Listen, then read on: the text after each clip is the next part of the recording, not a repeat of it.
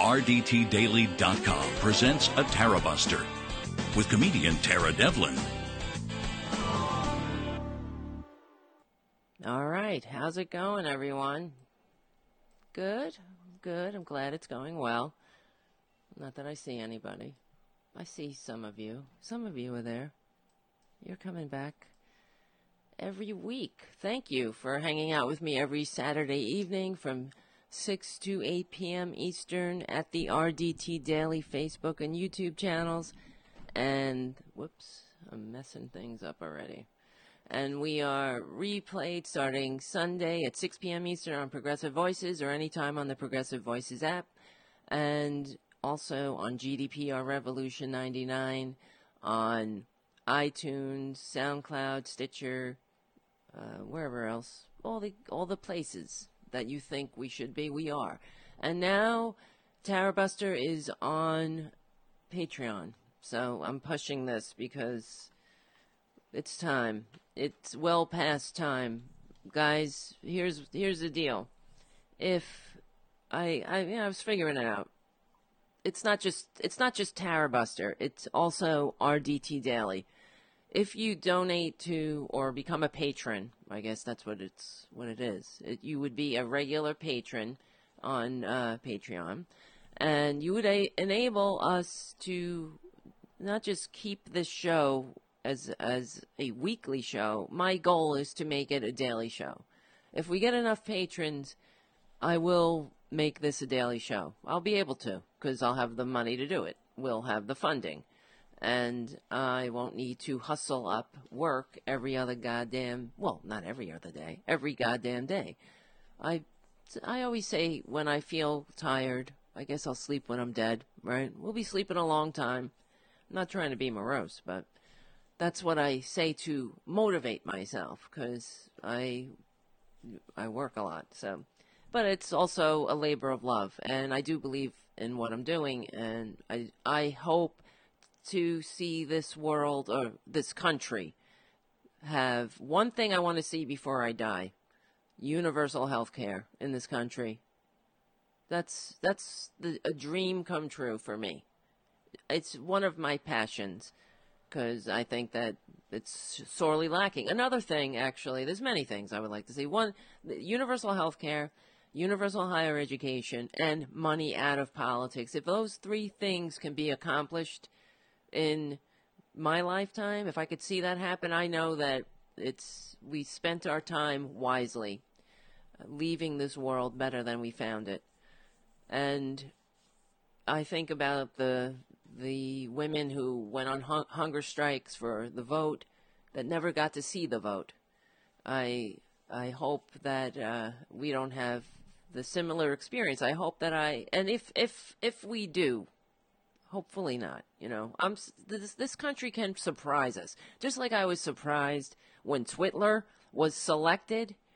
I was surprised when we elected Barack Obama. I never thought I would see a person of color become the president in this racist ass country. So you know what, we can very much surprise each other. And so anyway, so if we get enough patrons, right now we have 0. We got a big goose egg, but we just launched. I just launched it. So it takes time. Just like when I started Republican Dirty Tricks and I started the Facebook page for Republican Dirty Tricks. I remember it took a while, whatever. I don't remember exactly how long, but I had 500 subscribers or people who liked the Republican Dirty Tricks Facebook page, and I remember thinking how amazing that was, and how much I couldn't believe that we had 500 people who liked it and were involved in the conversation on the page. And now we have 150,000 people. So it is possible. And I see that a lot of other talk show hosts, a lot of other artists in general, comedians, performers they have Patreon pages, and they're successful at it. So it really is consistency is the key. And that's what I feel that every week I will be here as much as I can, and I've only missed once, and I hope that's one time is enough. I don't know, who knows what will happen, but hopefully I'll be able to do the show every single week. That's how we build the community. You know, we have to have a regular date.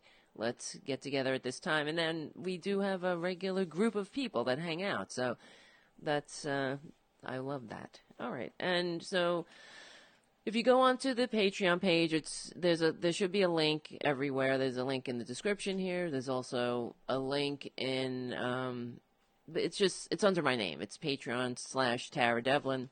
You'll see, and you will also be. It's not just funding Tara Buster. You're funding RDT Daily. You're helping us get more writers and contributors, people who want to hold the Republican feet to the fire.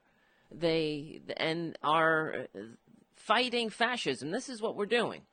So donate. There's a bunch of you will get some rewards. I don't know. I'm still figuring out how Patreon works 100%. I don't really know, but I know that we are giving out rewards for different levels of contribution, and there will be special patron-only events going on. So, and hopefully, wouldn't it be great to do a show every day? That's what people said when I first did the show, and it was only an hour. The complaint I got was that it was too short, so I made the show 2 hours. Now, it would be amazing to make the show a daily show. I would do it. I don't know what time. I'd probably do it around 4 or something like that. We'll have to figure out a time, but we're not there yet. Because I don't want to compete with Bob Kincaid. I don't want to compete with Mike Malloy. So we want to be an addendum to all of those great progressive talk shows, and also Randy Rhodes. I think she's on at 4. I don't know. We'll figure out a time. There's always something going on. We will figure it out. We're not even there yet. We have 0 patrons. So let's get some patrons. And I figured if we get around. Ultimately, if we get around 500 patrons, okay, or at $20 a month or thereabouts, that's it, or a combination thereof, I will be able to do the show every single day. So may not be this year, may not be next year, it might be 2 years from now. We'll see what happens. Hopefully, it'll be sooner than later. But in the meantime, we're going to be here every Saturday evening from 6 to 8 p.m. And I'm going to just keep fighting until I step off this mortal coil. That's what I do. That's what we do. What else is there to do, really? This is why we were born. That's how I look at it. To make this world a better place. I don't just sit there. You know, it's not just about me. This is how I feel. This is the thing that pisses me off about Republicans in general. Besides everything else, is that everything, they only seem to care, and unless something affects them directly, and they always couch if they ever betray a modicum of humanity, they have to qualify it in the frame of, oh well, you know, I voted for healthcare, let's say, because my niece has diabetes, or it has to somehow affect them personally. When, what does it matter? You know, it all affects us. If there is somebody who cannot get healthcare, that means we're all in jeopardy. If somebody is oppressed, everybody is oppressed. But they don't seem to get that. They don't seem to understand that we are in this together, that the founding fathers, for all their flaws, knew one thing, e pluribus unum, out of many one, that they were in it together. Yeah, and of course, they were not, they never actualized the promises of their founding ideals, because they were so, I believe, you know, they were products of their time. I'm not excusing it. It is what it is. Clearly, when they wrote all men are created equal, they meant all men. They didn't, not women. Women were property. Like, shut up.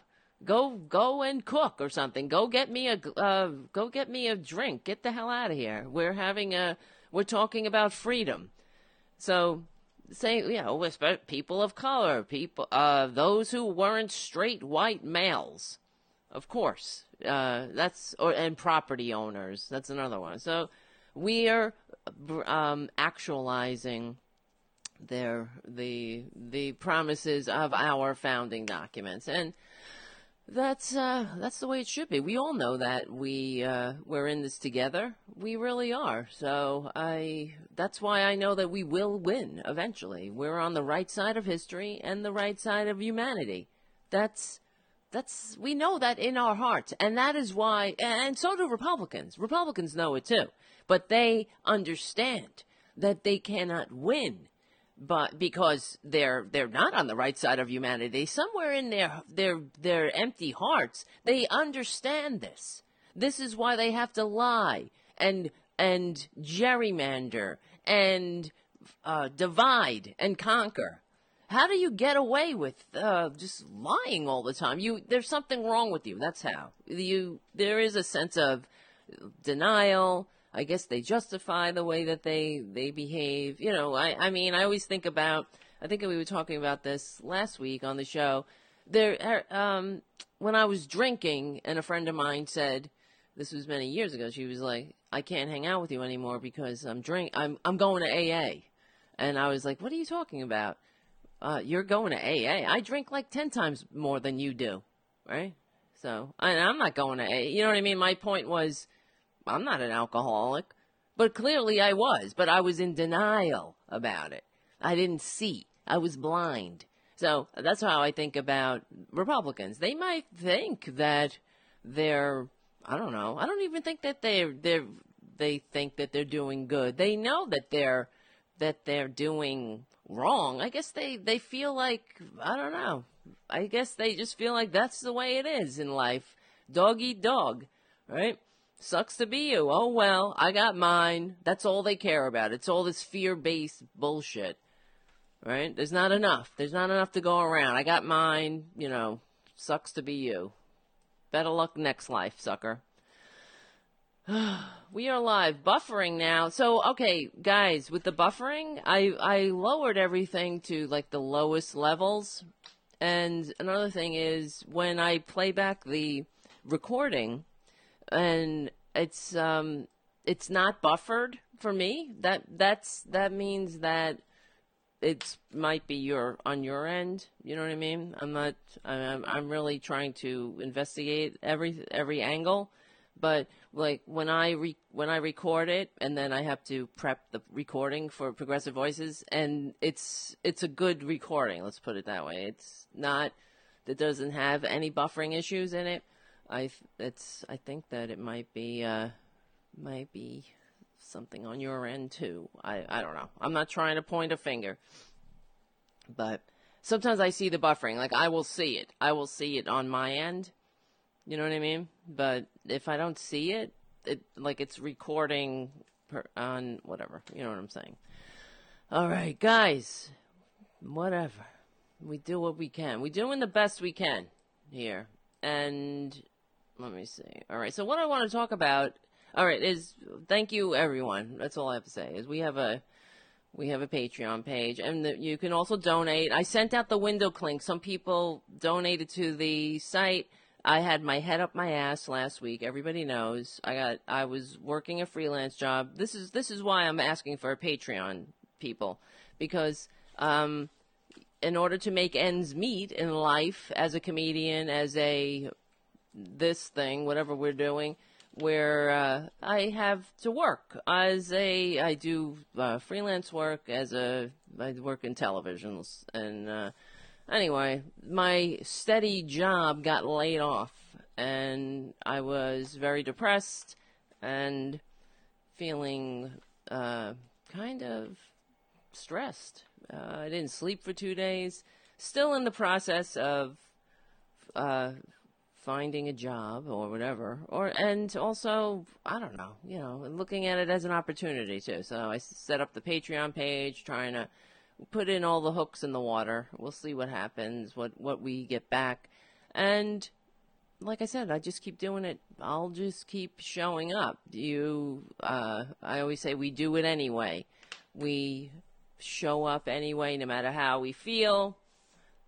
Okay, cool. Thanks. It's fine now. We get a thank you, MR. Thank you for and this is another thing. If you guys are listening after the fact, after the recording on the podcast, come join us on Saturday nights, and you will meet our standard crew. We have a great, very tight-knit crew of people that hang out every week, and it's a lot of fun. So please join us. All right. Because I wanted to talk about this. There's a few things. Of course, the fire. Twitler is in California right now, uselessly. Who cares, right? So I was watching MSNBC today. I mean, I might as well be president of the United States. That's all he does, watch television. He's watching the shows. He saw people raking. Now we have to, it's like having your cranky old grandfather, your right-wing granddaddy, who does nothing but watch Fox News, bore you, incessantly. But he gets to do it on our national media, and it becomes breaking news. So on MSNBC, if I really needed another reason to puke, it was listening to them say that Trump, the consoler-in-chief, is going to California to survey the damage. Who cares? Is there anybody more useless on this planet than that moron? So he watches the shows and says he was watching people raking. Wait, I think I have this clip. He's watching people raking. This is the guy who has access to the top intelligence in the entire world. He doesn't need the shows. You see? He can, the people who make the shows want to get the type of intelligence he has. They only dream of getting the type of intelligence that Twitler has access to make the shows. So why is he giving us a play-by-play of the shows? This is what he says. So because this moron who went bankrupt selling, addiction in a casino, he couldn't get enough dupes to put their Social Security checks on the table in a casino. So he went bankrupt because he sucks at business. That idiot is going to tell the firefighters and people who do this for a living about raking, that they haven't raked enough. It's not climate change. No, it's not. It's not something that we really need to address. This very real problem that's staring us down the like an oncoming train is barreling towards us, and this idiot is going to tell us that he saw people raking on the shows. That's his shows. He watches the shows. And everybody was raking, and it was all dry. And he had somebody from Finland, and this is a nation, we're a forest nation, and we don't have this problem here, he says. This is what the Finland representative said to him, because they do raking. They do their raking. We just don't rake here. That's what it is. It's not man-made climate change. It's we don't rake. And it's just another excuse, another reason to give more money to another industry, to stroke somebody else's industry, to funnel more money into the pockets of his pals, and never, ever really address the issues that we have right in front of us. Just another excuse to put off what we absolutely have to address. And there you go. Once again, here we go. Another example of just how useless Trump. Yeah, it's Trump, but it's the Republican Party. It's all of them. Because that's their standard bearer. They made him their leader. That's the leader of the Republican Party. The big Kahuna, the one that they bow down to. They listen to this grifter, this this serial bankrupt trust-funded brat, 72-year-old toddler who watches the shows. This is their standard bearer. I mean, it's beyond comprehension when I watch Trump and I see him and I listen to him, and then it's breaking news that he says we got to go out and rake instead of addressing climate change like adults, like normal people, like people who believe in science, like we have a civilization here, not just some kind of, excuse, not just some kind of pyramid scheme to funnel money into the pockets of the rich, that we actually might have a representative democracy. I don't know, something that we're supposed to, protect, and we're supposed to protect and defend, right? They love America, though. They love it so much, but they cannot ever actually address the problems that are staring us in the face. So anyway, let me just talk about Trump raking. Here's Trump. I was watching the firemen the other day, and they were raking areas. They were raking areas where the fire was right over there, and they're raking trees, little trees like this that are not trees, little bushes that you could see are totally dry. Weeds. And they're raking them. They're on fire. That should have been all raked out. What about the argument? You wouldn't have the fires. What about the argument it's climate change, that it's drier, it's hotter, and that's contributing to it? Maybe it contributes a little bit. The big problem we have is management. If it wasn't so deadly serious, it would be bonkers. It is bonkers that this is what always gets me, that we're in some kind of collective psychosis with this guy, thanks to the Republican Party and their standard bearer. I have to think about this for a second. Wait. So because we have respect for our representative democracy, we all have to pretend now that this moron is not the moron that he is. That we all have to act like this is normal, that he is a president, that let's ask Trump what he thinks. What do you think, Mr. President? Well, I saw these guys raking, and they had bushes, not little bushes, trees. And they were all these raking. Yeah, I mean, it's a little bit climate change, a little bit. But, it's really the management. Another reason to attack his opponents, to somehow stroke the other business people who he only wishes that he could be like. He wants to be like an innovator, somebody he wants to be a businessman. He wishes he was in the logging industry, like, he's sucking up to, that's what he's doing right now. He's sucking up to the logging industry. He wishes that so much that he just would be accepted by them, that they would bring him into the fold as a fellow businessman. He's not a businessman. He's a joke. They all understand that. They know that he's nothing but a means to an end to them. But you got to think that how sick are these people, these so-called businessmen, when they don't even think that the safety and security of the American people are paramount to their bottom line.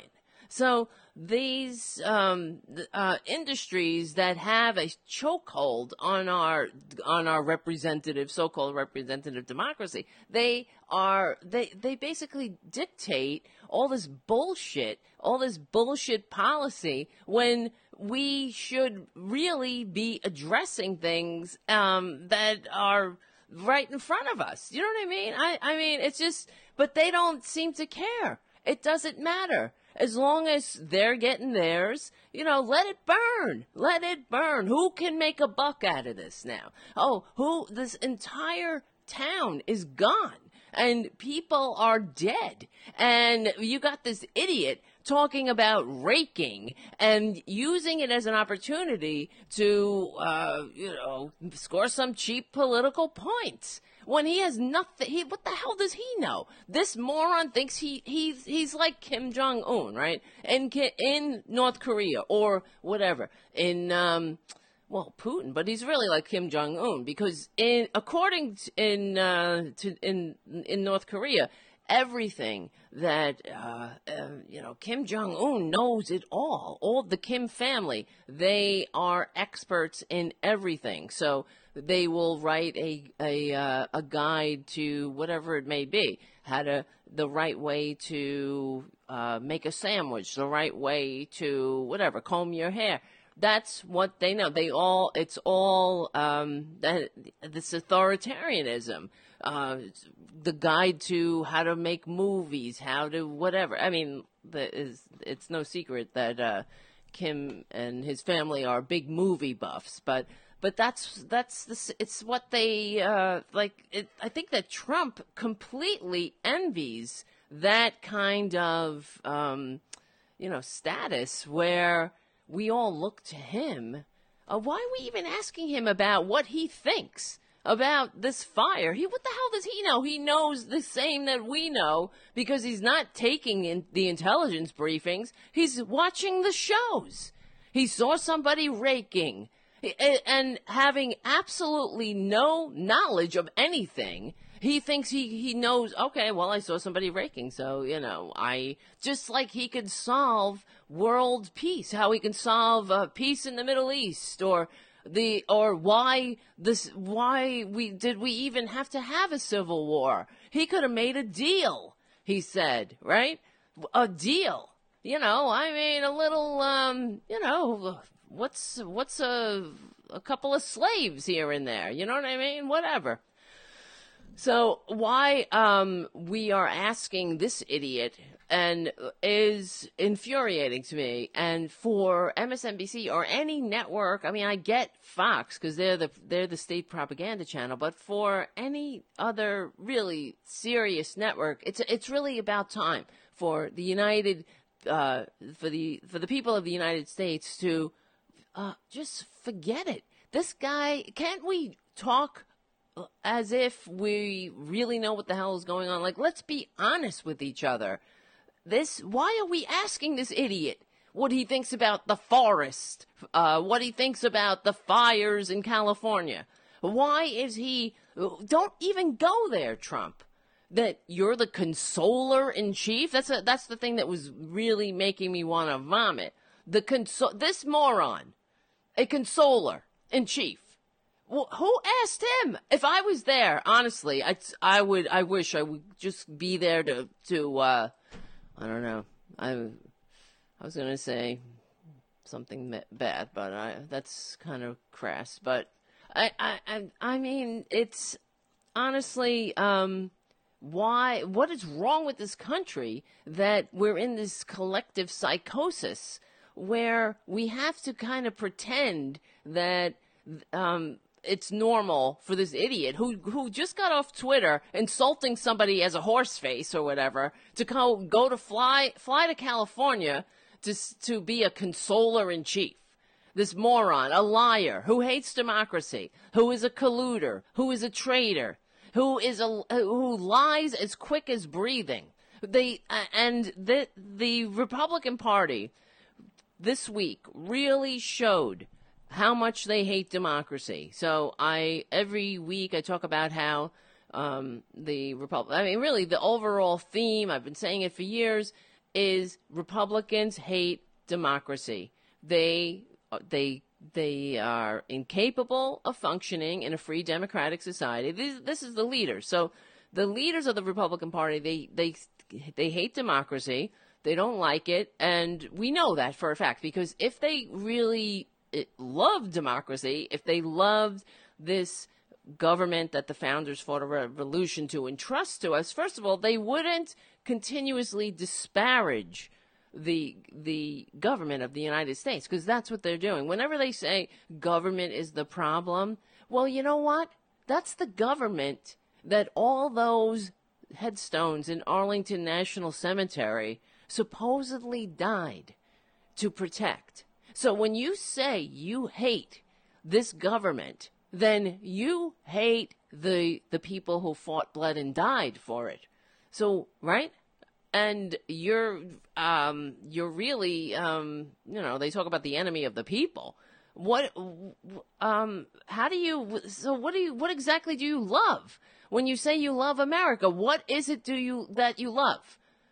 I guess you love the fact that we're all, I don't know, they love the blowing the tops off the Purple Mountain Majesty to get to the coal. They love fracking the fruited plains. That's about it. What do they love? They don't love anybody in the damn country. They hate everybody in it. They don't like when people want to come here and be a part of it, right? They're just, what do you love when you say you love America? Because they hate the government, and the government is America. That's what the founders fought a revolution to. They didn't fight a revolution to what? Create anarchy. They created a government, a representative government, supposedly, right? So that's why I'm always so confused about Republicans when they say government is the problem. Well, if that's the problem, then you're a traitor, frankly. So whether you, I guess you could become part of the solution. Instead of saying, I hate government, say, just get involved. But the fact is, they don't want to, they want power. They don't want pesky democracy getting in the way of their nefarious plans, as you see, because whenever they get power, they use it not to make the trains run on time or to promote the general welfare over the welfare of the corporate elite. They certainly don't do that.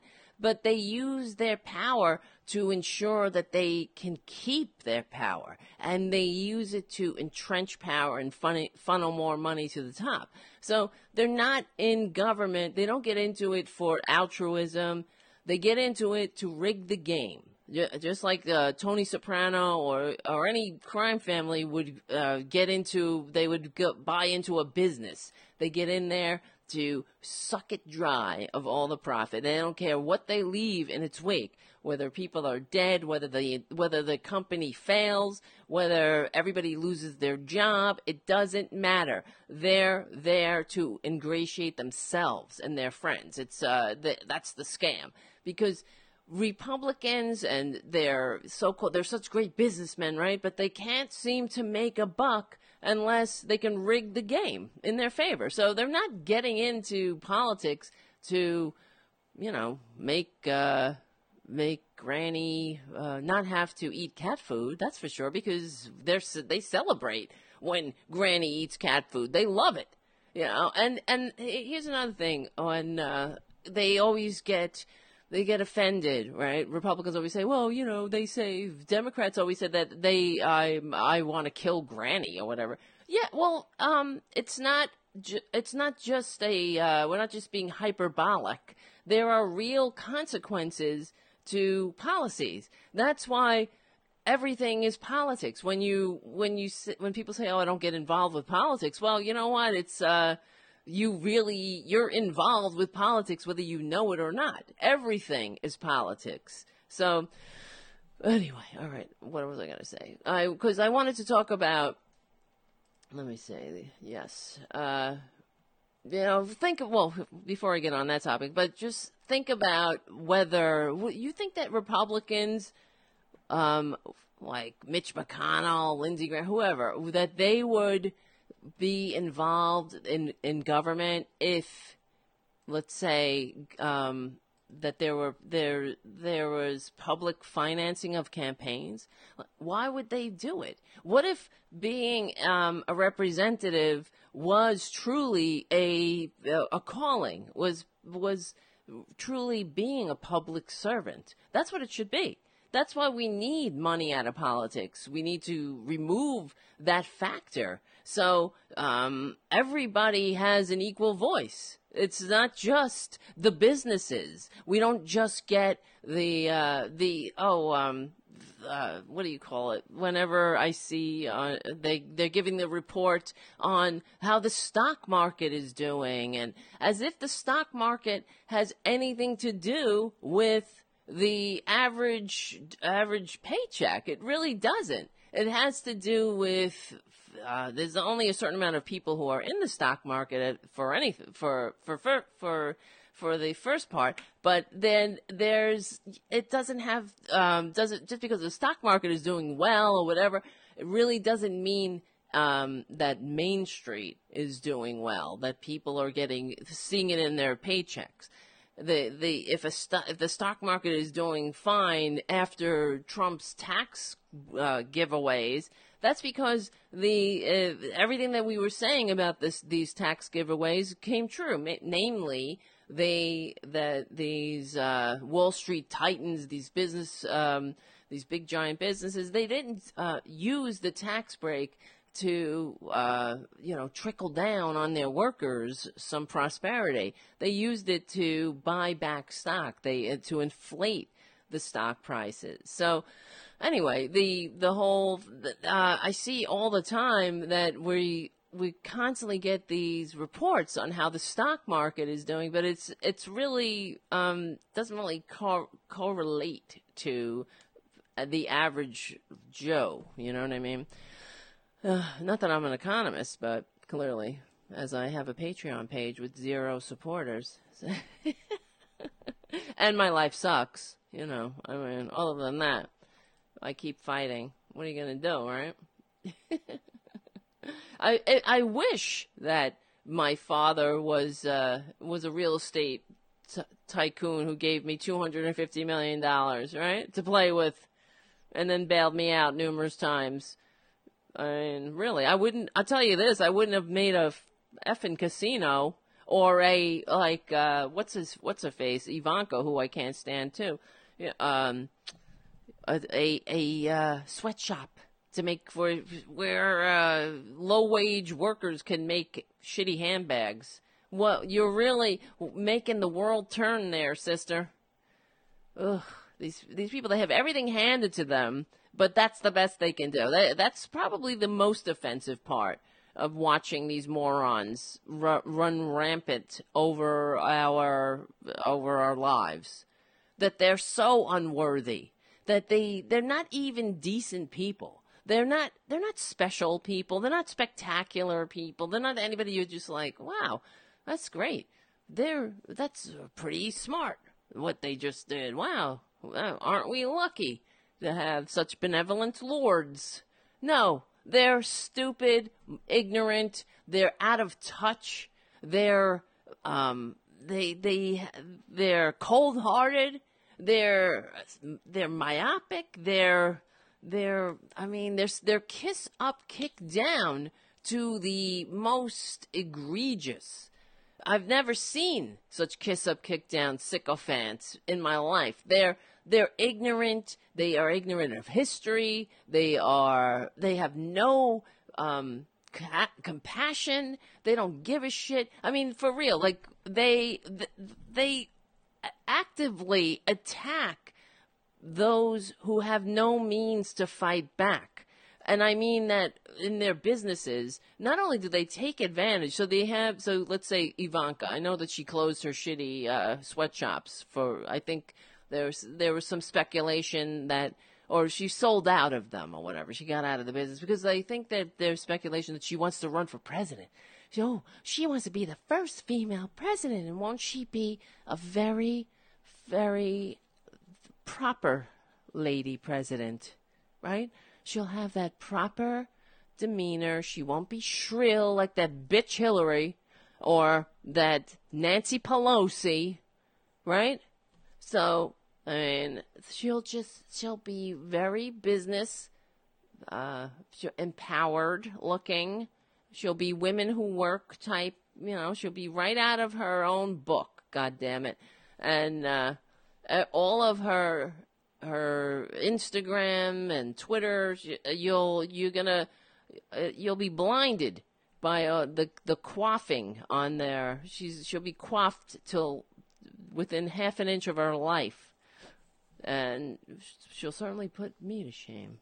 So, but because I don't care. I guess that's one of the. I don't care how I look. Well, I do to a degree, but I realized the other day that there is freedom in, because I used to really stress over like getting in front of the camera here every week because then I got to worry about what I look like. But now I realize I don't even care, so it's good. There is freedom in that, and because we're all human. What are you gonna do? I don't want to look terrible, but I don't over stress about it anymore. I think it is what it is, right? It could be worse. I mean, it could be better, but it can always be better. There's always somebody better. But all right, and okay, what was I gonna say? What time is it? So Poppy Champlin is calling in the second hour. Thankfully, she's our regular and our regular. So, but what else I wanted to talk about? I have many things on my list here. But one of the things, so earlier in the week, Alexandra Ocasio-Cortez, thank you. I just got a message. We love you just the way you are. Thank you. See, this is why I love to do the show too, because it does help me. It helps me psychologically. And it really makes me want to keep going, and as I hope it's a two-way street, and because earlier somebody sent me a message, a nasty conservative. This is what they do, but I noticed that conservatives, it's very fascinating. They try to what Amazon scam? What do you think of the Amazon scam? I don't know. But conservatives try to design their attacks in ways that they think are going to wound you personally, and it's fascinating. They do it all the time. They're like,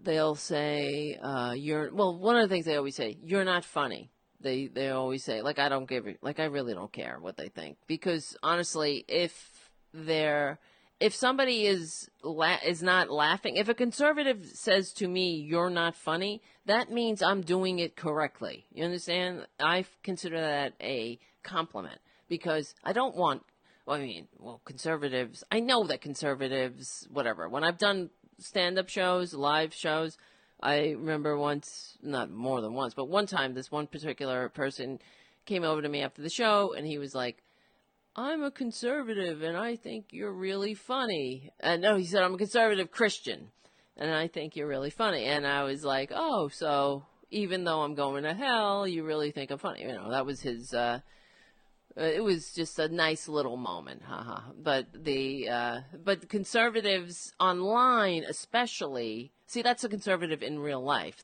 In real life, a conservative, they won't, if they have something to say that's negative, they won't say it. They will just, because they're cowards. They wouldn't come over to you and say it, because that's what they are. They type so tough behind the veil of anonymity, and they sit in their dark little corners and they spew out their hate. It's really pathetic to think that you're on the internet and here's this window and portal to the entire world. There's so much to do. There's so much to learn. There's so much to see. And that's the best you can do, right? Like, that's what you're doing? And you're going on and you're saying to me, because I'm somebody who doesn't matter, supposedly, I guess, who sucks. And you're like, you're not funny. I wish I got a Patreon patron for every conservative that said that to me, because that's what they do. They all have the same so-called insult. So, and it doesn't insult me at all. So I also find it flattering that somebody would take time out of their limited life to send me an insult. You know what I mean? Because it's like, go do something. I mean, I'm not on. That's the other thing. You don't see liberals doing that. Liberals don't. We are too busy trying to work to get these idiots health care than to get on their Twitter feeds and see what they do for a living. I don't go and say, to this moron, you're putting those pens together wrong, or whatever the hell he does for a living. I don't know. I mean, it's really kind of strange. Liberals don't do that. We don't go onto conservative Twitter feeds and say, just to insult them personally, because we're too busy trying to make this world a better place, even for those idiots. That is the testament to progressivism, that we are fighting for them too, whether they know it or not. And as we know, just by the whole Republican so-called their promises to protect pre-existing conditions, in spite of everything that they've been doing for the past 8 years against them, and before, and in spite of the fact that they've never lifted a finger to help anybody in their goddamn useless, wasted lives, right? So they're now suddenly they're all the champions of your pre-existing conditions. They're going to protect you. No, but I mean, we're the ones protecting people and making lives better, making people, even those idiots who voted against Obama, who voted for Trump, who the ones who are like my granddaddy, or even myself, they're always, because it has to be something directly. I'm suffering from whatever, diabetes, and now I can finally get health care because of Obama, but because of that Kenyan Muslim no birth certificate, whatever. It's I mean, these people, there's something not right with them. They're it's fascinating. So for somebody to this happens all the time. It's not all the time, but it happens regularly enough that there is a definite pattern to their insults, that they think that they think they're going right to your heart, like they really got me. Like, oh, you wounded me.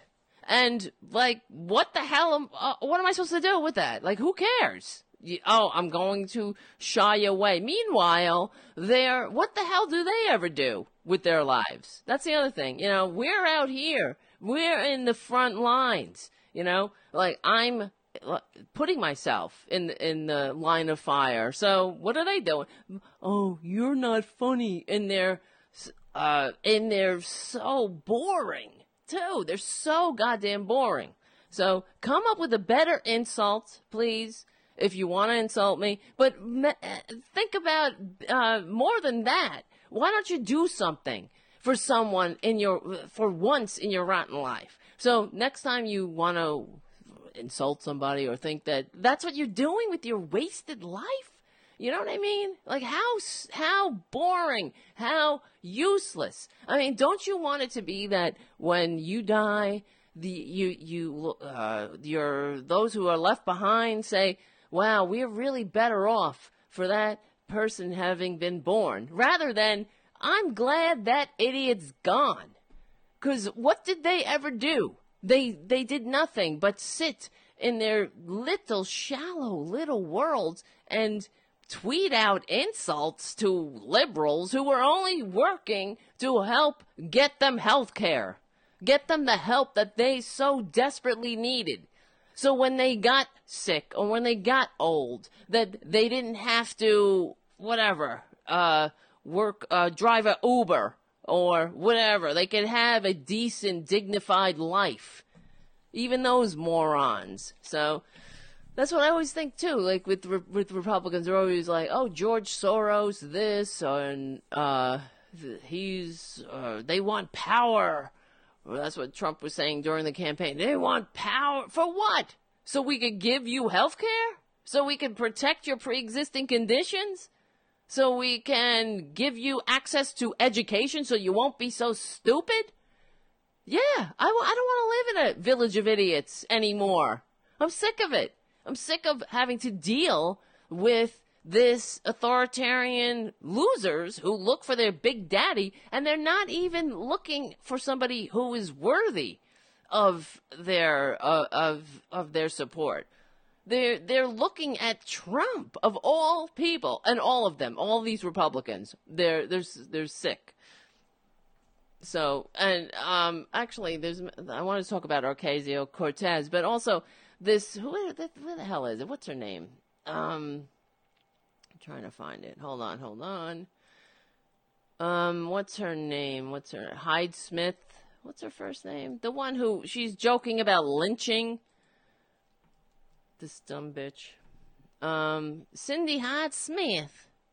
United States Senator Cindy Hyde Smith. If he invited me to a lynching, I'd be in the front row. Hee-haw. That's funny. And if you saw this woman, frankly, to me, she looks like a joke. She looks like, I don't know if you guys know, Amy Sedaris. She looks like a character of one of Amy Sedaris's characters. And she's the way she acts too. She acts like an Amy Sedaris character because she's off the chart. She is, and who would vote for her? She's in front of there's a picture of her in her one of her campaign literature, standing in front of cattle with her arms crossed in her dungaree shirt. Yeehaw, I'm all for the freedom and Second Amendment, but I love lynching. What is so commendable saying about lynching? First of all, from your racist ass state, and you talk about dog whistles, right? This ain't the Republican Party. They put the dog whistle in the drawer. I mean, they're out there banging pots and pans, and they got searchlights. Come over here, racists. You are welcome. Not welcome. You are. Hey, you want to run for office? Forget welcome. It's no longer a wink and a nod. You're a Nazi? That's no bar for office in the Republican Party. That's actually, that's a feature, not a bug anymore, right? So this woman, she's so down home, and you got all these white idiots standing around her. They're applauding. They're so funny. I would be in the front row. Now, why would you want to see somebody swinging by their neck until they're dead, woman? You think that's funny? There's something very sick about you, and I bet you love Jesus too. And if he invited me to a public hanging, I'll be in the front row. Hee-haw. Really? Now, if this were a sane society, that woman wouldn't get anywhere near public office. That's the person you want to represent you in your racist ass state. The history that Mississippi has, there's a reason why we have a Voting Rights Act. And apparently, according to John Roberts, I guess racism is over. But as we know, they clearly if they had anything to do with it, it's only just begun. Racism is over. But I wish these people. It's exactly like I always say, that Republicans are unfit to hold leadership positions in a public hanging. They really are unfit to hold leadership positions in a public hanging. Who the hell wants a public hanging? What kind of country is this? If they invited me to a public hanging, I'd be in the front row, ha, ha, ha. And then the audience all laughs, hee, hee, hee. You are funny. Now they say I'm not funny, that asshole. I bet he loved that one. Hee, hee, ooh, ooh. And the insensitivity, the inhumanity, the depravity of these people. Now, we want power? Yeah, you're goddamn right. From those morons, that we want the power because they're unfit. They're unfit. Who the hell wants to share power with somebody who thinks a public hanging is funny? They're not. They have no grasp of, and they have no desire too. That's another thing. They have no desire to represent the people of Mississippi. So when she wants to represent the white people, the racists, that's what she wants to represent.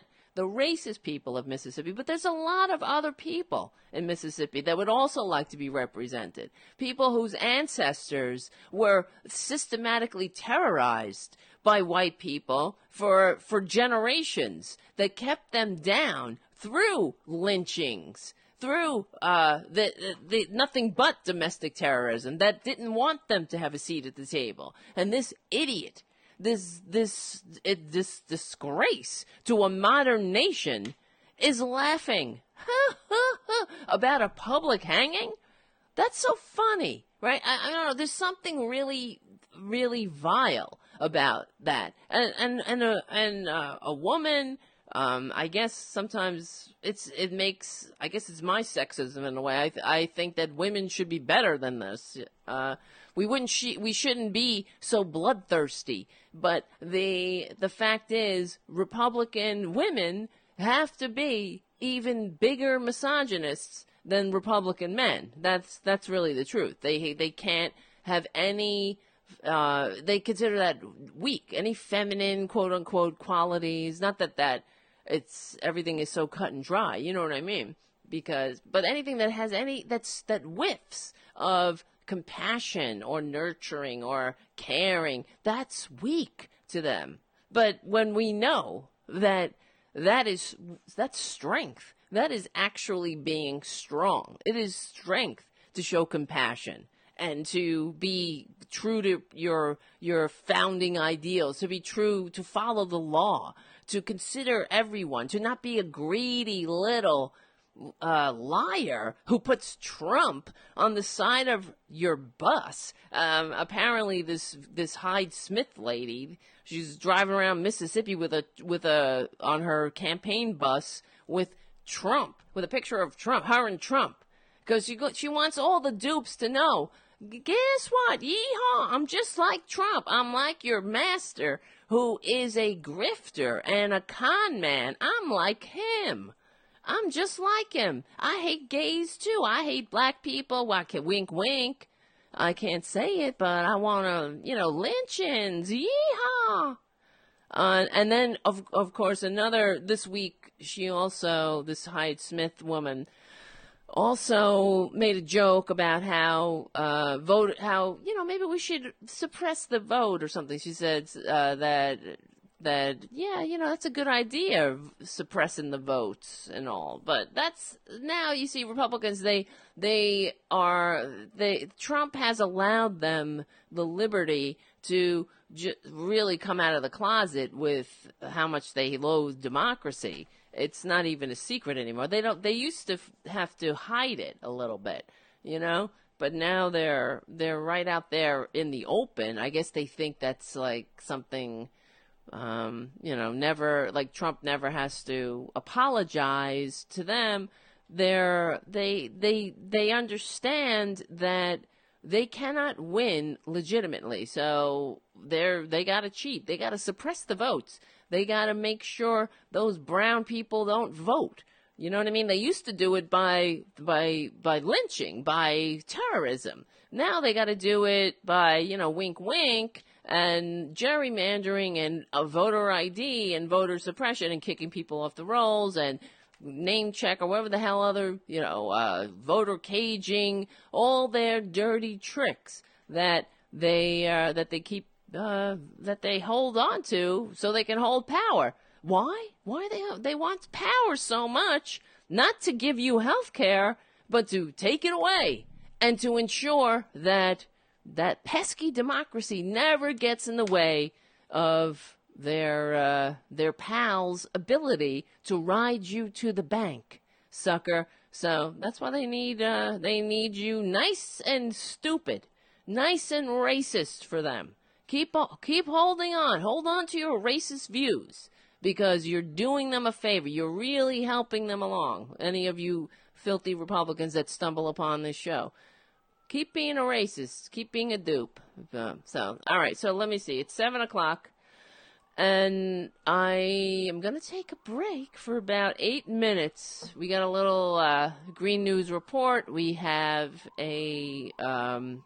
what is the other one? Labor history, of course. And when we come back, Poppy will probably be on the phone. We'll have some other conversations. And I got other things. I wanted to talk about Ocasio-Cortez and the Khashoggi murder. These filthy, filthy bastards. And, okay, so I'm going to play, let me see. So remember, please become a patron at patreon.com/Tara Devlin. And let me see, where's my break? Okay, guys, I'll see you in about 8 minutes. This is Tara Devlin. Whoops. When you think of poverty, you... Come on. Ah!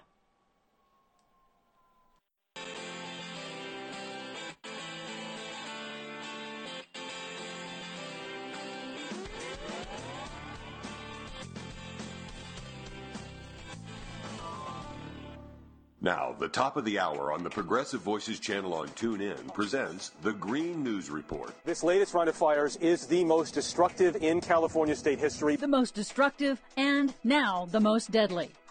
Kids' landmark climate lawsuit against the federal government on hold yet again. Plus, It was a political decision made by a judge. I think it's a disgrace. judge halts all work on controversial Keystone XL pipeline. Donald Trump is sad. All of those stories and more straight ahead. From BradBlog.com, I'm Brad Friedman. And I'm Desi Doyen. Stand by for 6 minutes of independent green news, politics, analysis, and snarky comment. 48,000 jobs. I approved it. It's ready to start. 48,000 jobs on the Keystone XL pipeline. Really? Why not just say 48 million jobs? Why not 48 quadrillion jobs? They're all lies. This is your Green News Report.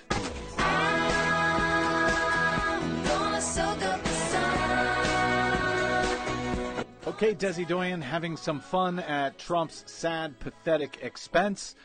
Unfortunately, however, first, we've got to get to some very sad news out here in California. Yes, California is again grappling with record-breaking, catastrophic, deadly wildfires. 3 major fires now burning in both northern and southern California that, as of airtime, have killed more than 40 people combined and forced more than 300,000 to evacuate. The largest of the fires, the Camp Fire in Northern California, went from spark to the most destructive fire in state history in just 48 hours. As of Monday, it became the deadliest as well in state history. Driven by extremely dry weather and high winds, it spread at the speed of 80 football fields a minute, faster than many could evacuate. More than 200 people are still unaccounted for, nearly 7,000 structures destroyed, most of them homes. The state's previous record for the most destructive fire was set just last year. And, of course, like last year, Donald Trump is claiming that all of this is because of forest mismanagement or some other nonsense.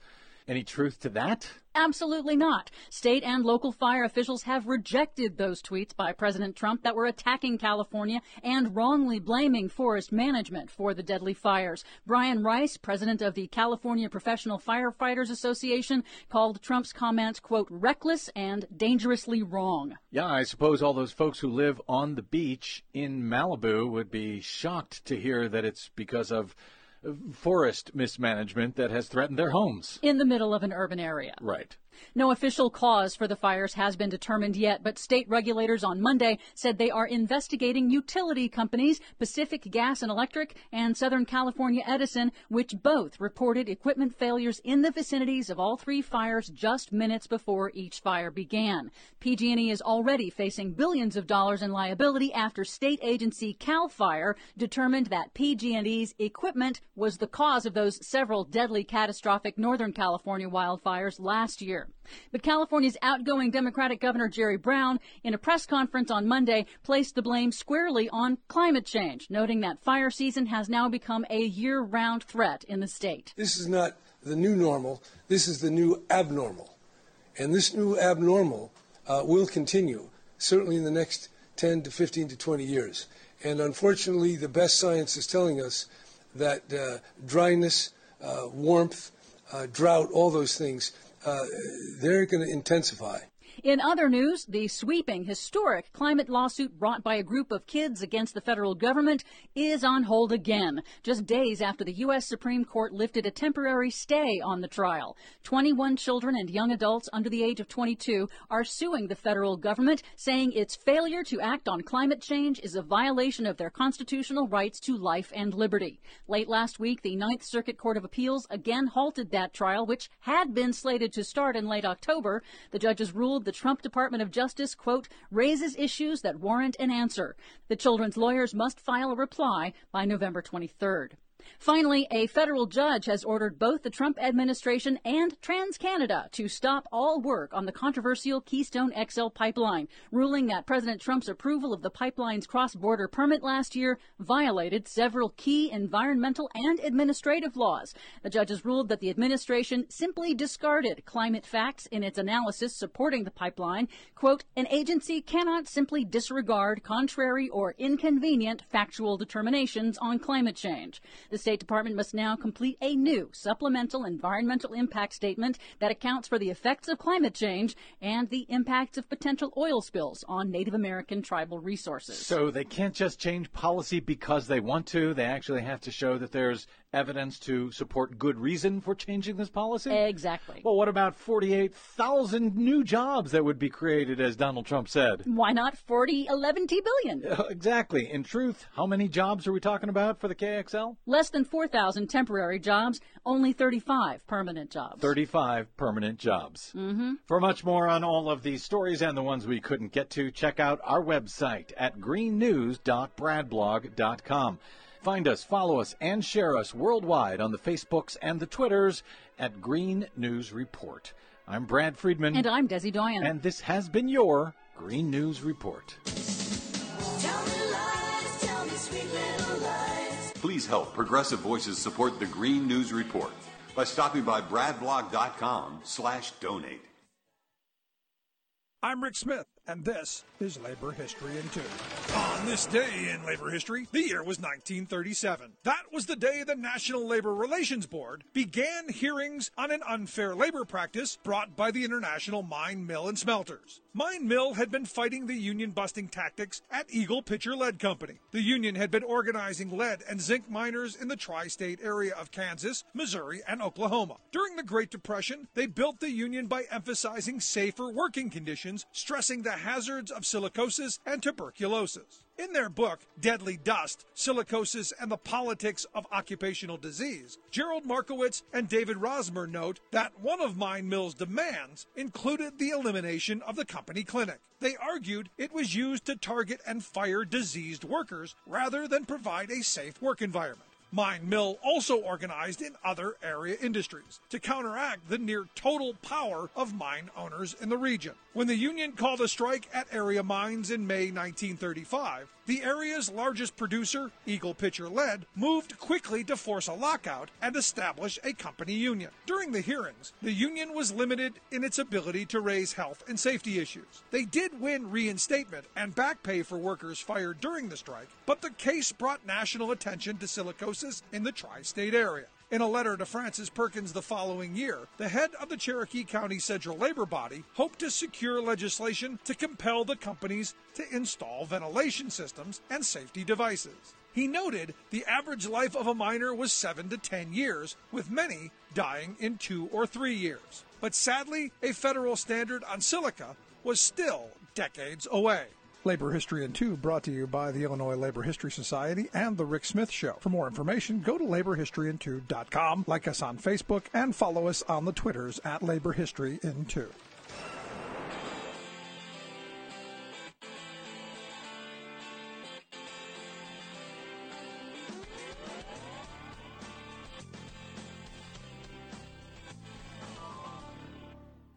All right, welcome back. I'm Tara Devlin. And we meet here every Saturday evening from 6 to 8 p.m. at the RDT Daily Facebook and YouTube channels. And we're replayed starting Sunday on Progressive Voices. or anytime on the Progressive Voices app and GDPR Revolution 99. Go check that out, please. That's a great liberal radio station with other awesome hosts that you guys, I'm sure, will enjoy. And what else? Please become a patron of this show and RDT Daily. If we get enough patrons, eventually we will do the show every single day. So we got to start somewhere. We do it together. I always say we stick together, we win. I'm not kidding. We will win. We will restore this country to the ideals or whatever. I don't even know. Are we restoring it? No. We are actually actualizing our founding ideals. Wouldn't that be great? To have a country that promotes the general welfare over the welfare of the corporate elite. We do that together. This is I believe, the modern day update to the tea shops, where the colonists dreamed of having a representative democracy without a king and an aristocracy. This is our update to that, and I think what we do is sort of like the modern day pamphlets that they passed around. So I appreciate you guys sticking with me every week and telling your friends about the show and your support. So the more patrons we get, the bigger we can grow. That's all I can say about that. So, all right, I'm going to bring Poppy in here. Hold on. Let me see. Poppy. Yes. Poppy Champlin, everyone. Woo! Standing ovation. I am here. Standing ovation. Yes. Poppy Champlin on the phone. Let me get your graphic up. So, Poppy is a comedian. She's a regular. She is a awesome, kick-ass comedian. If you haven't seen her live, it is an experience. You must check it out. Do yourself a favor. I'm on my way to Boston right now to do a show. Oh, really? Where is your show? To Boston. Oh, cool. My show is at this theater called the Rockwell. Nice. And it's I was part of the Boston Women in Comedy Festival this summer, and I guess some of the women from the festival are now doing this show tonight. Oh, cool. The show is tonight? The show's tonight?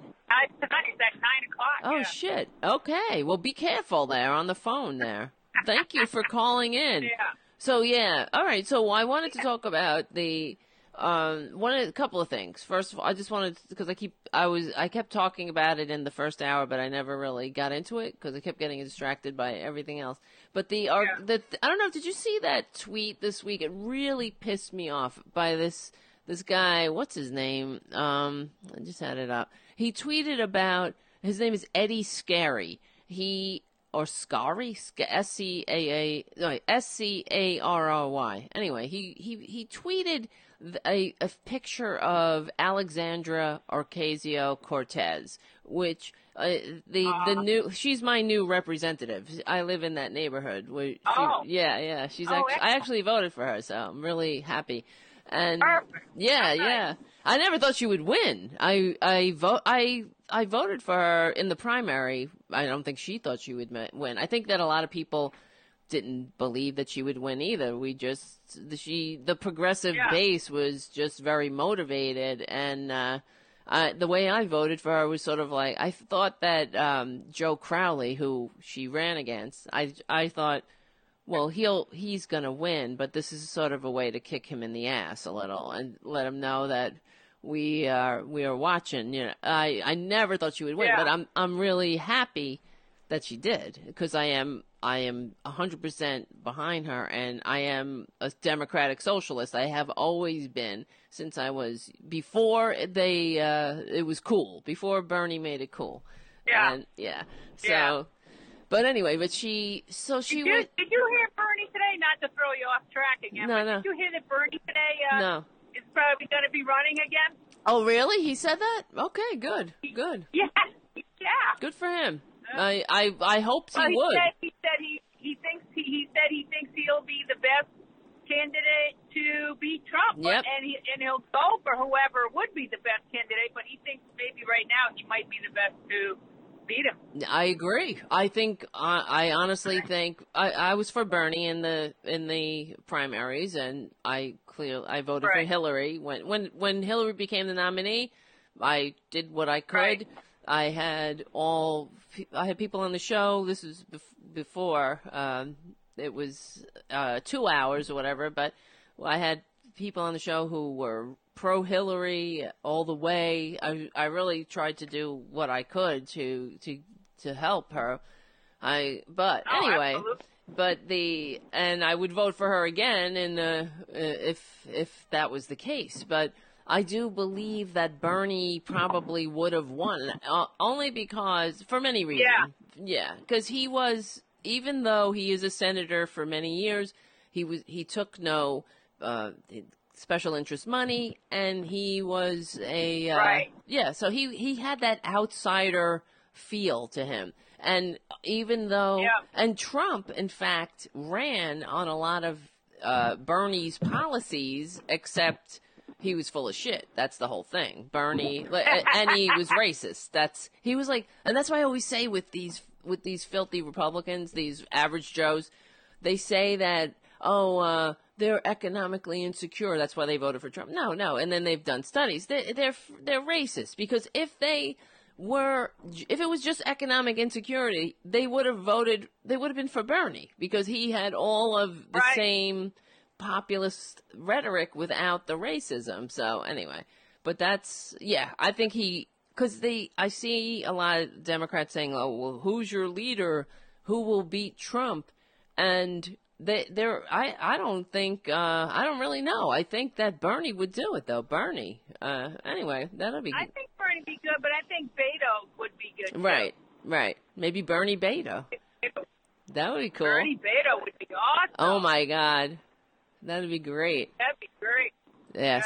Yeah. At least we would get health care eventually. So, but anyway, what I wanted to talk about because there was this tweet that this idiot Eddie Scarry, he's a writer at the what the hell? He writes for some right wing rag, the Washington Examiner. And he looks like a real Nazi, frankly. And this is the way, he just has that whole. Sometimes I look at these right wingers, and you could totally picture them at a Nuremberg rally, and you could picture them in a brown shirt. Yeah, like they're given the right circumstances, the right environment, they would be there all the way. But anyway, so he tweeted, he took a picture of her, and it was, where is it? I actually have the thing. He said that he took a picture of her from behind, saying that her coat and her, she doesn't look like he said, a Hill staffer sent me this pic of Ocasio-Cortez that they just took now, and I could tell you something. That jacket and coat doesn't look like a girl who struggles. Like, fuck you. What? Yeah, so they took a picture of her walking down the hall like that in a nice coat, you see. She was wearing a nice coat and a nice, You didn't like that? Well, according to these fascists, right? Like she should be in a potato sack, right? When she goes to her first day of work at the Congress, you should look. But see, according to these fascists, if you're not struggling, then why would you give a shit about the poor? See, this is why I cannot stand them in so many levels. First of all, the tweet is so offensive. Would they do that to a man? No way. Would they disparage somebody for wearing a nice coat? And who knows how much she spent for it? But it doesn't matter. What is the point is, wouldn't it be nice if people who were able to afford nice coats and nice bags and whatnot gave a shit about the poor? That it wasn't a requirement, that you didn't have to be a struggling whatever to want to make this world a better place? that you see, according to Republicans, they cannot wrap their tiny greed-centered minds around why anybody who can afford a nice coat would care about those who don't afford, who can't. Oh, yeah, okay, I see. You know what I mean? Because, like, she's saying, so he's, according to this tweet, oh, her coat, she's wearing a nice coat. She don't look like a girl who struggles. So what does that have to do with anything? Even if that was true. Wow. So she should, just because she's not struggling, she shouldn't care about those who are struggling? That's the point. You see what I'm saying? These right-wingers, they don't give a shit because there's something very sick about them. They don't care about anybody but themselves. It's unbelievable. And the fact that they took a picture of Ocasio-Cortez from behind, she didn't even know. She's like on the phone. She's walking down the hall. She's got a bag. She's got all her stuff in her hands. It's like very creepy too. And this dumb fascist, this freak from the Examiner is trying to somehow diminish her in the eyes of her supporters because she's wearing a nice coat to work at the friggin' Congress. So, anyway, Wow. I think you're supposed to look nice when you finally make it into Congress. Yeah, you're supposed to put on a nice coat. Right. Yeah. It's what is she supposed to wear? Was she supposed to wear supposed to show up with the rag bag? I mean, really? Was she gonna look like Jenny on the Block or Maybe something? he was, What's that? Plus he's probably, turned on, Yep. and so then he has to double up on his disparaging remarks so that, he doesn't want to. Right. He doesn't want to give her a compliment. Right. Exactly. Well, Or maybe that is a backhanded compliment. Well, that's true, but it is a compliment to a degree that these right-wingers are terrified of her. They are terrified that she is a socialist, a democratic socialist, and that they really want to diminish her in the eyes of anybody. But that's the whole thing, though. That's what I always find fascinating. What does it matter if you're struggling or not? If FDR was part of the American aristocracy, and they called him a traitor to his class. Wait, do you have your window open in your car or something? Because it's very windy. No, it's just that I'm going kind of fast. I'm going. What do you mean you're going fast? My windows are up, but I'm still going fast. I'm on 95. Oh, okay. Well, let me play this. When I saw this tweet, it reminded me of this video that I remembered from Fox News about. This was a night from 2011 where the Republicans, you see, they were attacking. Well, they do this all the time, but in this particular clip, and this is a regular kind of meme with them, where they attack the poor for not being poor enough. You see, for having things. Oh my God! Yeah. So according to Republicans, you're not poor. These people aren't poor because they had air conditioning. So here's let me get this. Yeah, this is this. Hold on. I think you can hear it because I think I fixed that thing. But you let me know. Hold on. When you think of poverty, you picture this. But what if I told you it really looks like this? A new report showing poor families in the United States are not what they used to be. Now, many poor families have homes with cable TVs, cell phones, computers, you name it, much, much more. My next guest is digging up all of this stuff. Robert Rector is with the Heritage Foundation. Robert, I'm just going to give our viewers a quick run-through of what items poor families in America have. 99% of them have a refrigerator. 81% have a microwave. 78% have air conditioning. 63% have cable TV. 54% have cell phones. 48% have a coffee maker. I'm not surprised, they're only about $10. 38% have a computer. 32% have more than 2 TVs. 25% have a dishwasher. This, sir, Mr. Rector, is very different from what it was just a few years ago, isn't it? No, actually, what you see is that the living standards of the poor have increased rather steadily for the last 30 years. Wow. And in fact, the poverty report has that not sounds accurately bizarre, reflected their living conditions really. On a second. Your audio is very windy sounding on the. All right. Well, maybe we should cut it because I can't. Okay. I All should've right. brought my- Well, thank my- you my for. earphone. I should've- What's that? Yeah. I should have brought the earphone. I forgot. Oh, okay. Yeah. Now it's hard to hear. So anyway, we'll pick it up next time. Thank you for calling in. You bet. All right. Have a Love great you. rest of the show. All right. I'll talk to you later. Love you too. All right. Bye-bye. Bye. Anyway, everyone, Poppy Champlin, everyone, and she's got a very windy kind of phone going on. So anyway, but we'll get her next time. And all right, let me continue this video. Hold on. When you think of poverty, you picture this. But what if I told you it really looks like this? A new report showing poor families in the United States are not what they used to be.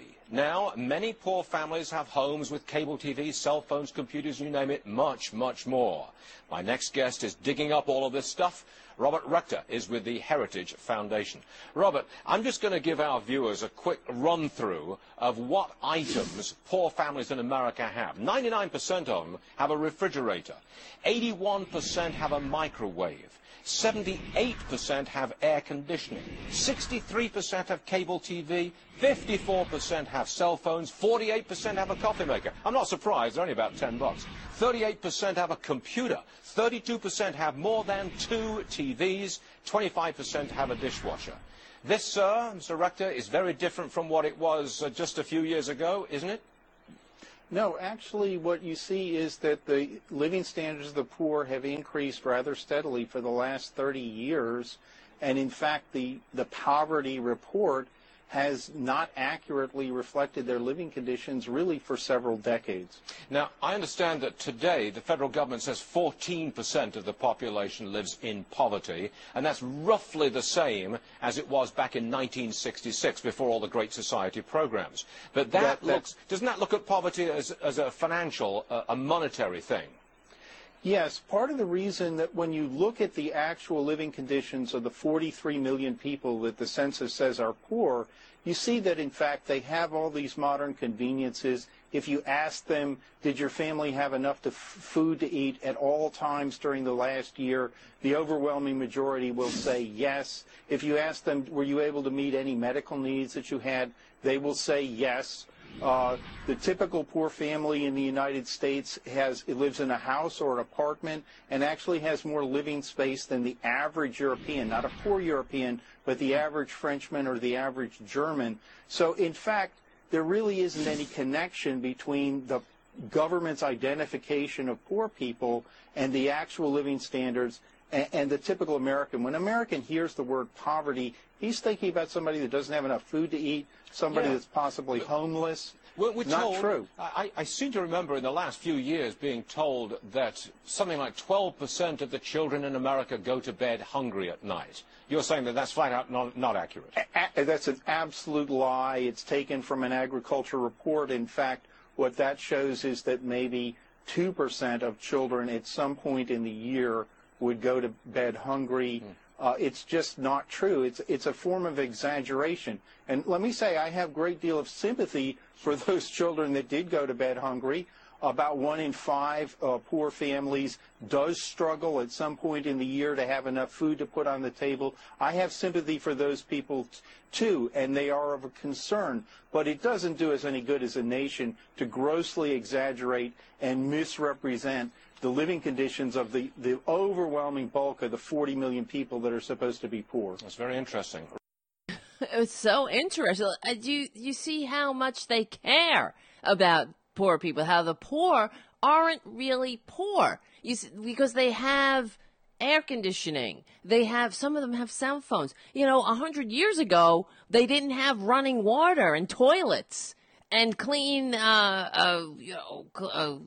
whatever, clean running water, or washing machines, or whatever. These people are sick. You see, do you think that Fox News contributor really has ever done anything for anyone else other than himself or his small group of friends, that he could do something for them so he would get something back from them, which is somehow a seat at the table, higher and higher? There's nothing, that guy has nothing going on for him, for that if he's spending his time, his limited lifespan, wondering and worrying whether the poor aren't sweating enough in their hovels.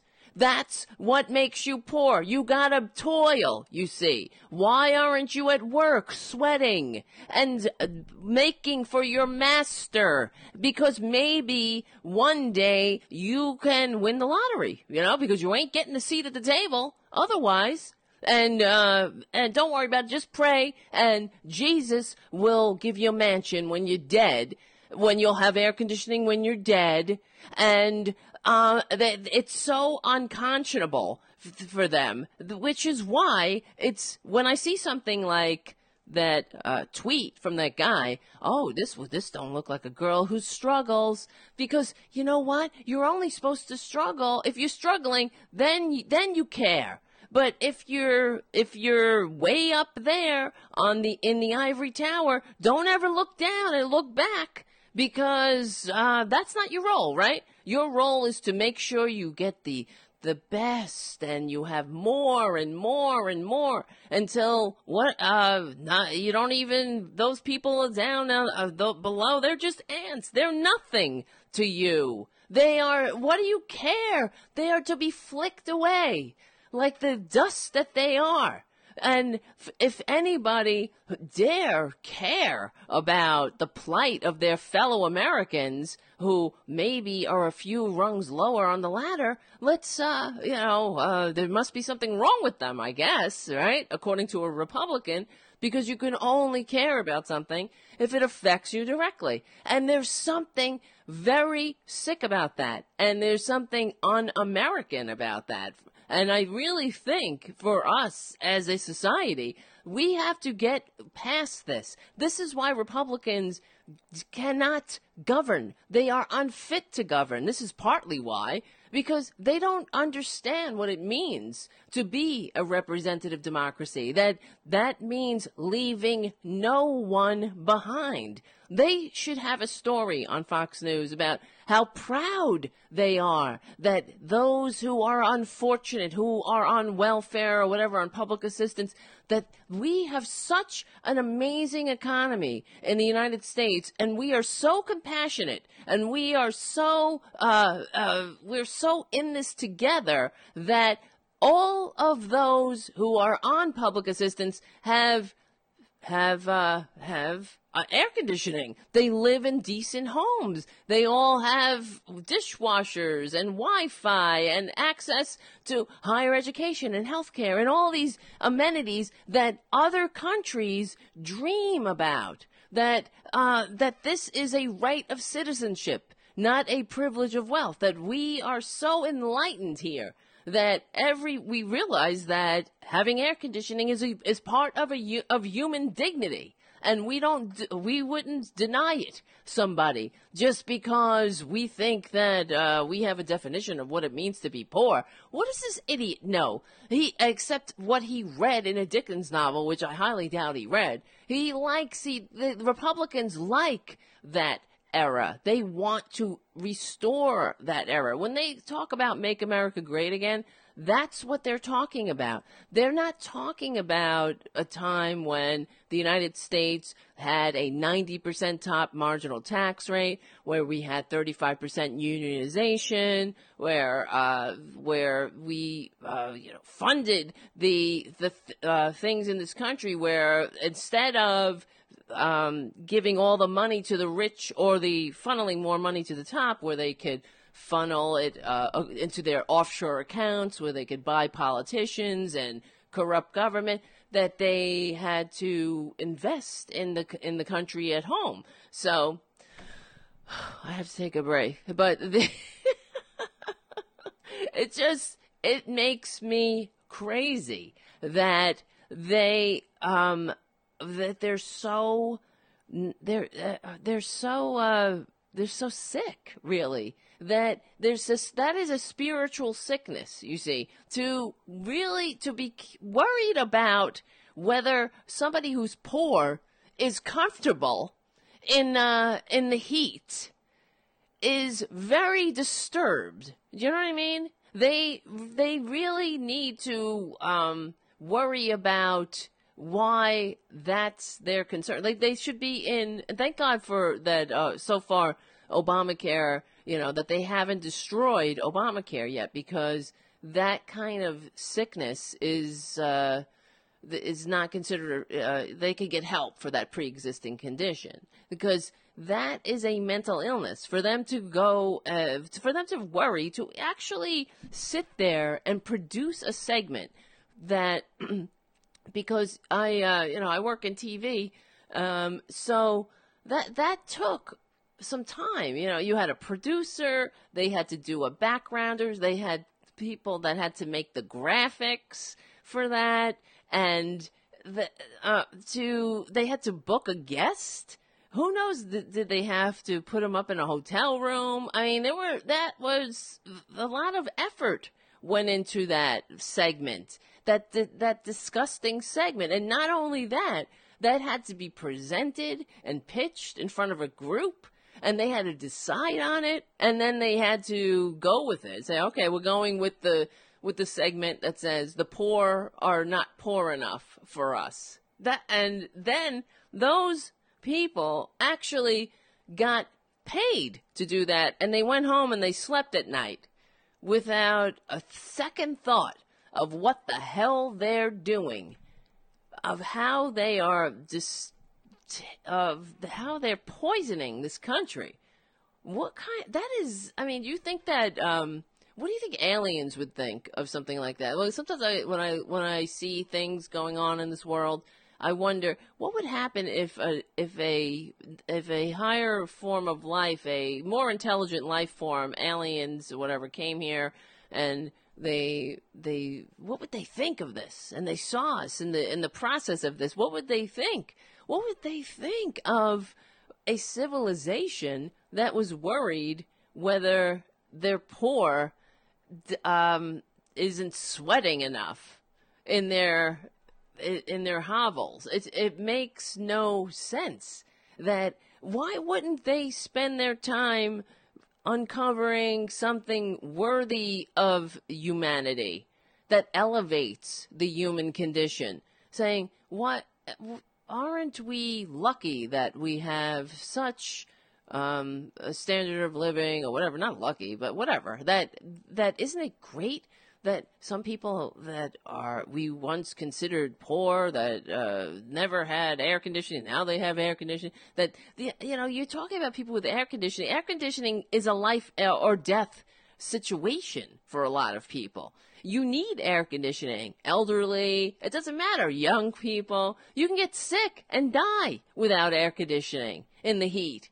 Why should somebody die because they don't have access to air conditioning in this goddamn country, in the richest country in the world? And why are Republicans worried about it? That is what is baffling to me. Why are they worried that some people have too much when they got nothing? So what they're doing is they're justifying that they don't want to pay. They'd rather funnel more money into the pockets of people who would never spend it in a million lifetimes than allow somebody to have air conditioning. Some old lady, some old guy that wants to be comfortable in their home, right? So that's just too much. That's too much for Republicans. They are obsessed. They're up at night wondering who is comfortable. Are the poor too goddamn comfortable in this country? How dare they? How dare they have put on the air conditioning and it's hot outside, goddammit. They need to suffer some more. They're not hungry enough. You know, if they're kicked a little more, they'd work harder. But that's what they want. They want us to, they love the Dickens time. They want us all there with their bowls. Please, sir, can I have another? Please, sir. And believe me when I say this, when I say they hate democracy, it is the truth. They love the Dickens era. They want to be called my lord. You know it. They hate democracy. They don't like president, whatever. They don't want to be called. They want to be respected. Like hey, oh my lord, thank you, my lord. Thank you for bestowing for trickling some dignity upon me. Oh, thank you, my lord. You know, they don't want to associate with us, the unwashed masses. That's why, like, democracy? They gotta vote with us?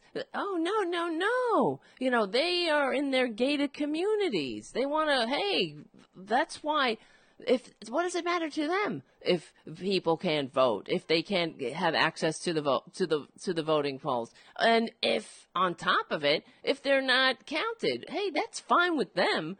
They don't want, they want some poor person, some uppity poor person who is so uppity that they dare sit in a cool room in the 110-degree heat and not be ashamed at that. You know what I mean? Like there's something very sick about these bastards. And these are the people, right, who these morons believe that they sit around watching Fox News and worrying about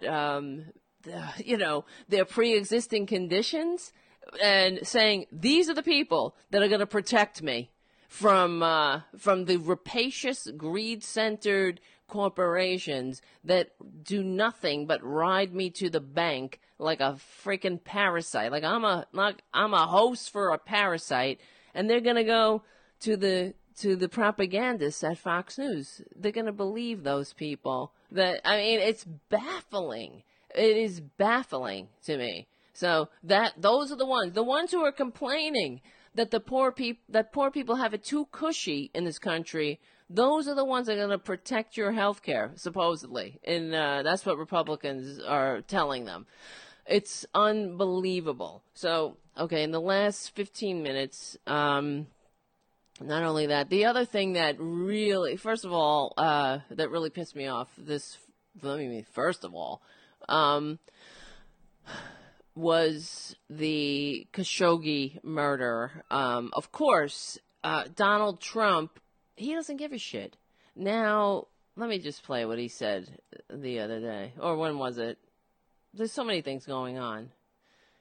Where is it? Here it is. I think it might have been today, actually. Maybe I'm wrong. Hold on. Taking a look at it, we also have a great ally in Saudi Arabia. They give us a lot of jobs. They give us a lot of business, a lot of economic development.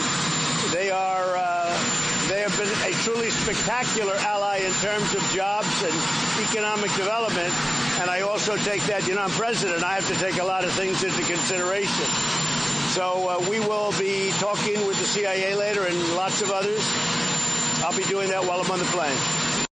How gross is this country that not only we have this con man, a serial sexual predator, serial bankrupt, who is a con man, a grifter, a trust fund brat, 72-year-old malignant narcissist toddler,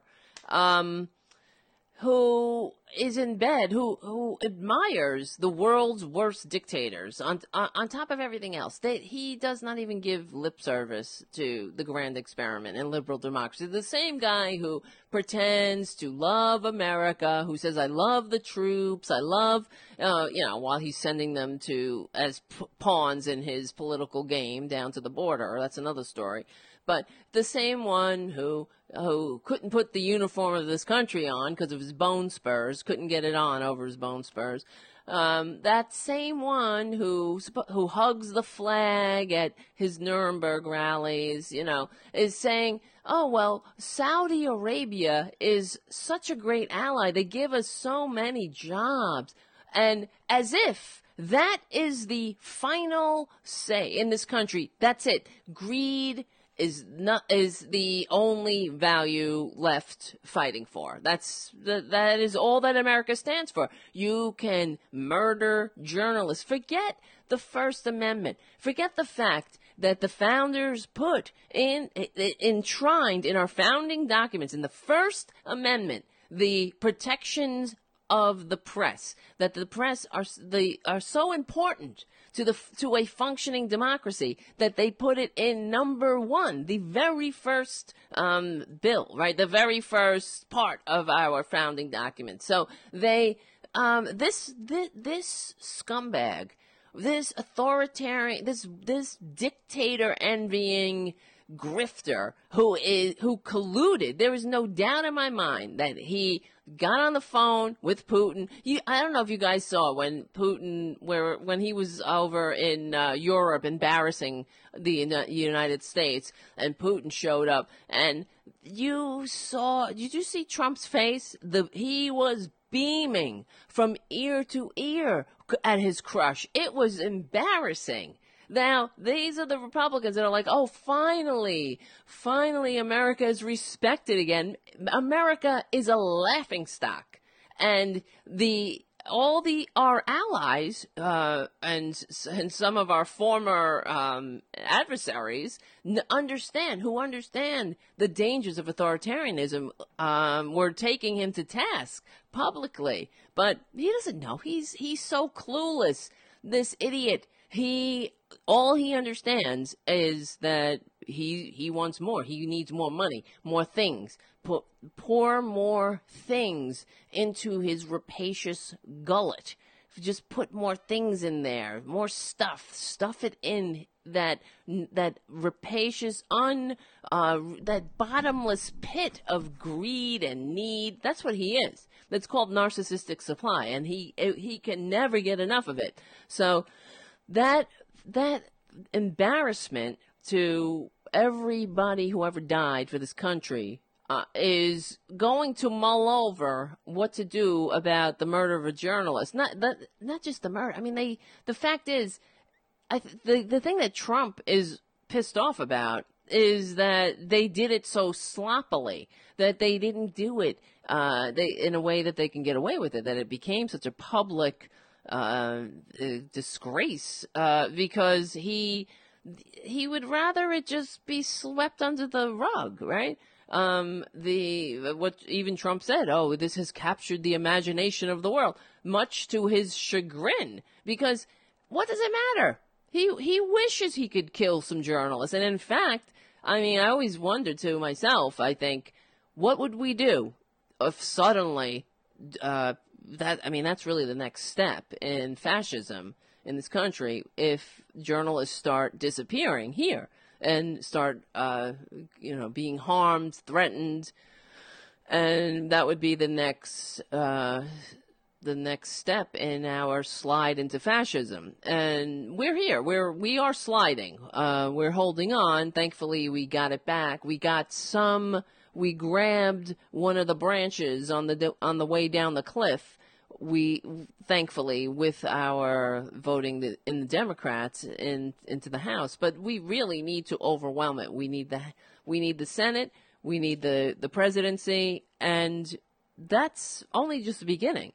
Because when we get that, we have to shore up all the holes in the system that these fascists have exploited to get here. We have to get money out of politics. We have to re-regulate the media so that we don't have factions in this country, silos of information where you have one part of the country that is watching a so-called news channel that makes its viewers less informed than those who watch no news at all. That's what Fox News is. They've done studies, that liberal socialist rag, Business Insider, did a study, reported on it, saying that Fox News makes its viewers less informed than people who watch no news at all. Meaning, not only are they are they full of shit? They know lies. They are negatively informed. So you'd be better off.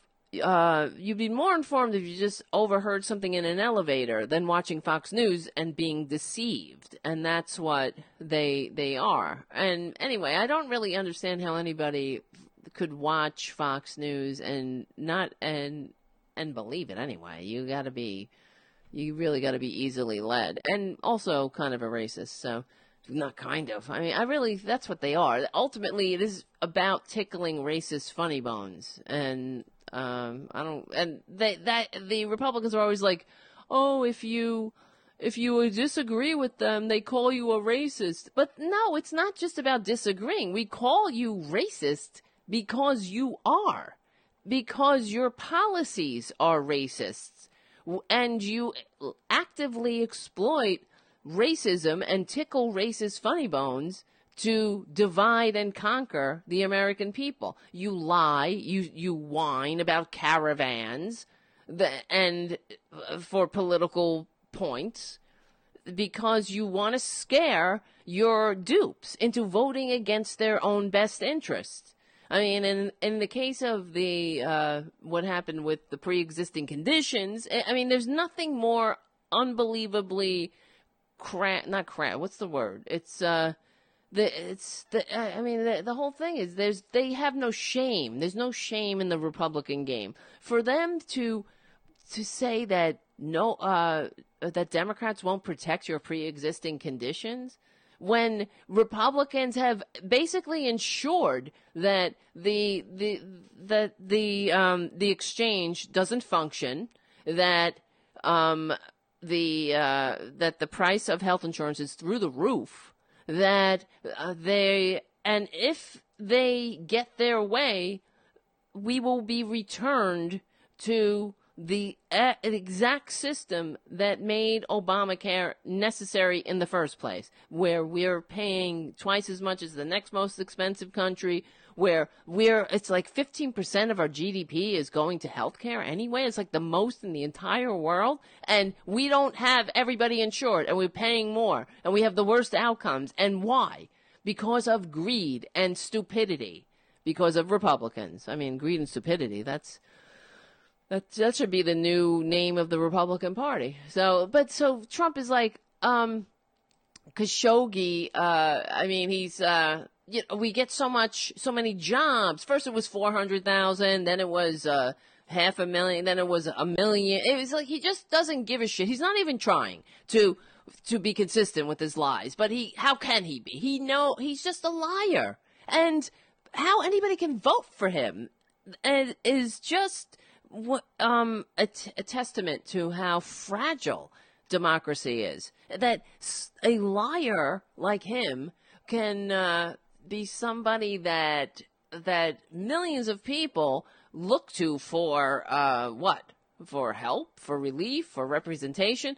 That somebody like what's her face, the Hyde Smith, the one who loves lynching, that could put his face, this grifter's face, on the side of her campaign bus, and that's a positive. I mean, it's baffling to me. Sometimes I feel very alone in the world. Thank God for this show, because it really does. It really makes me feel alone when I see things like that. I'm like, what? Why? It makes me think like, why am I breathing the same air as these people? How is this possible? That some people are so easily duped. And anyway, so when did we lose our dignity? And that these people like Trump, the same group of people who traded with Hitler, right? Oh well, Hitler, we're making a lot of weapons for him, so. Well, I wouldn't want to break ties with Hitler. And the business community, during the rise of the Nazi machine, they were all in with Hitler.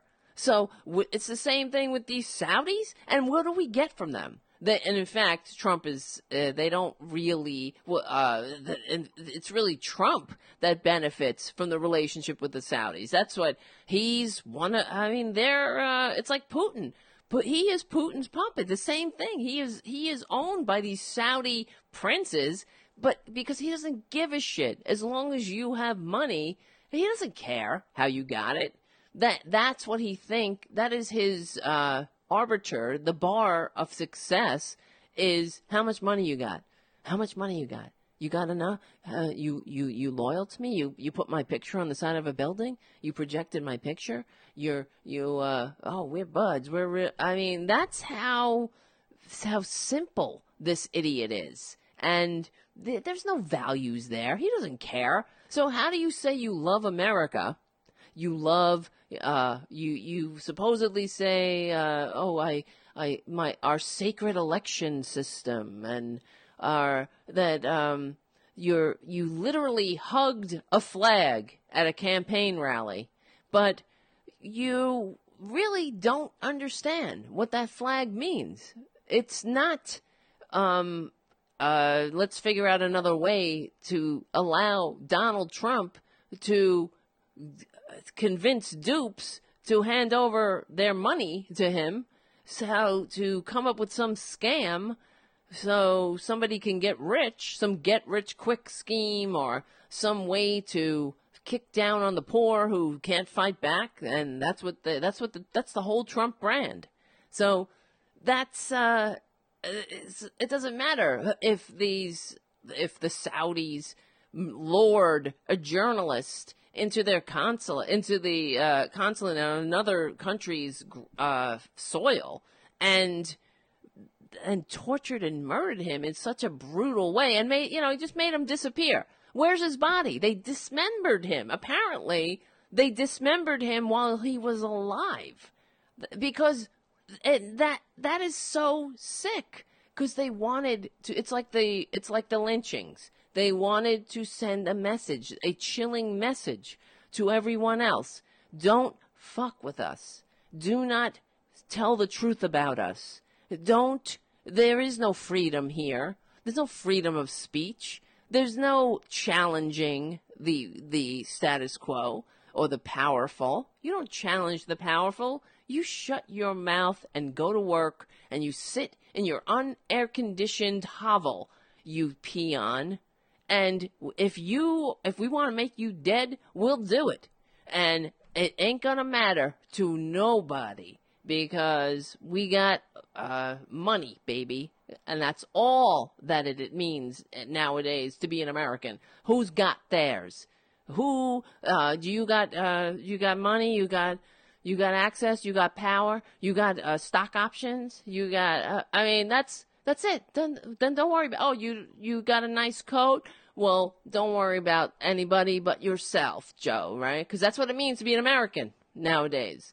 There's no principles, there's no values, there's no freedom. As long as Donald Trump and Ivanka and all their filthy, ill-gotten, undeserving heirs can kill beautiful animals and funnel more money into their pockets, they are bringing nothing to the table but ugliness and an America hating embarrassment and I thought George Bush had embarrassed us enough, right? And then surprise, surprise, they go and do this, right? All right, guys, so I see we only have a couple of minutes left. I wish I can go on and on. We could really do this every single day if we get enough patrons, so that'll be nice. Wouldn't that be fun when that happens? It will happen. It will. You just never give up. So, guys, we're in this together. I appreciate you guys hanging out with me every Saturday evening from 6 to 8 p.m. Please donate to the Patreon page, and anybody who donates in the time being, you can still do it through PayPal on the website. I will send you a window cling. Keep calm and join the resistance. And there's other gifts that we're giving away. And what else? Buy some merchandise. That'll be, the holidays are coming. Hopefully, everything will be settled for me soon. I'm very anxious, but this show keeps me going, and it also, I appreciate everybody. Every week I look forward to seeing you, quote unquote. Not really seeing you. I'm only seeing your online presence, but I see you. I know you're there, and I'm really appreciative. So, like I say, we stick together, we win, and we will win. And I have no doubt in my mind that we're going to win. So we're on the right side of history, right side of humanity. My name is Tara Devlin.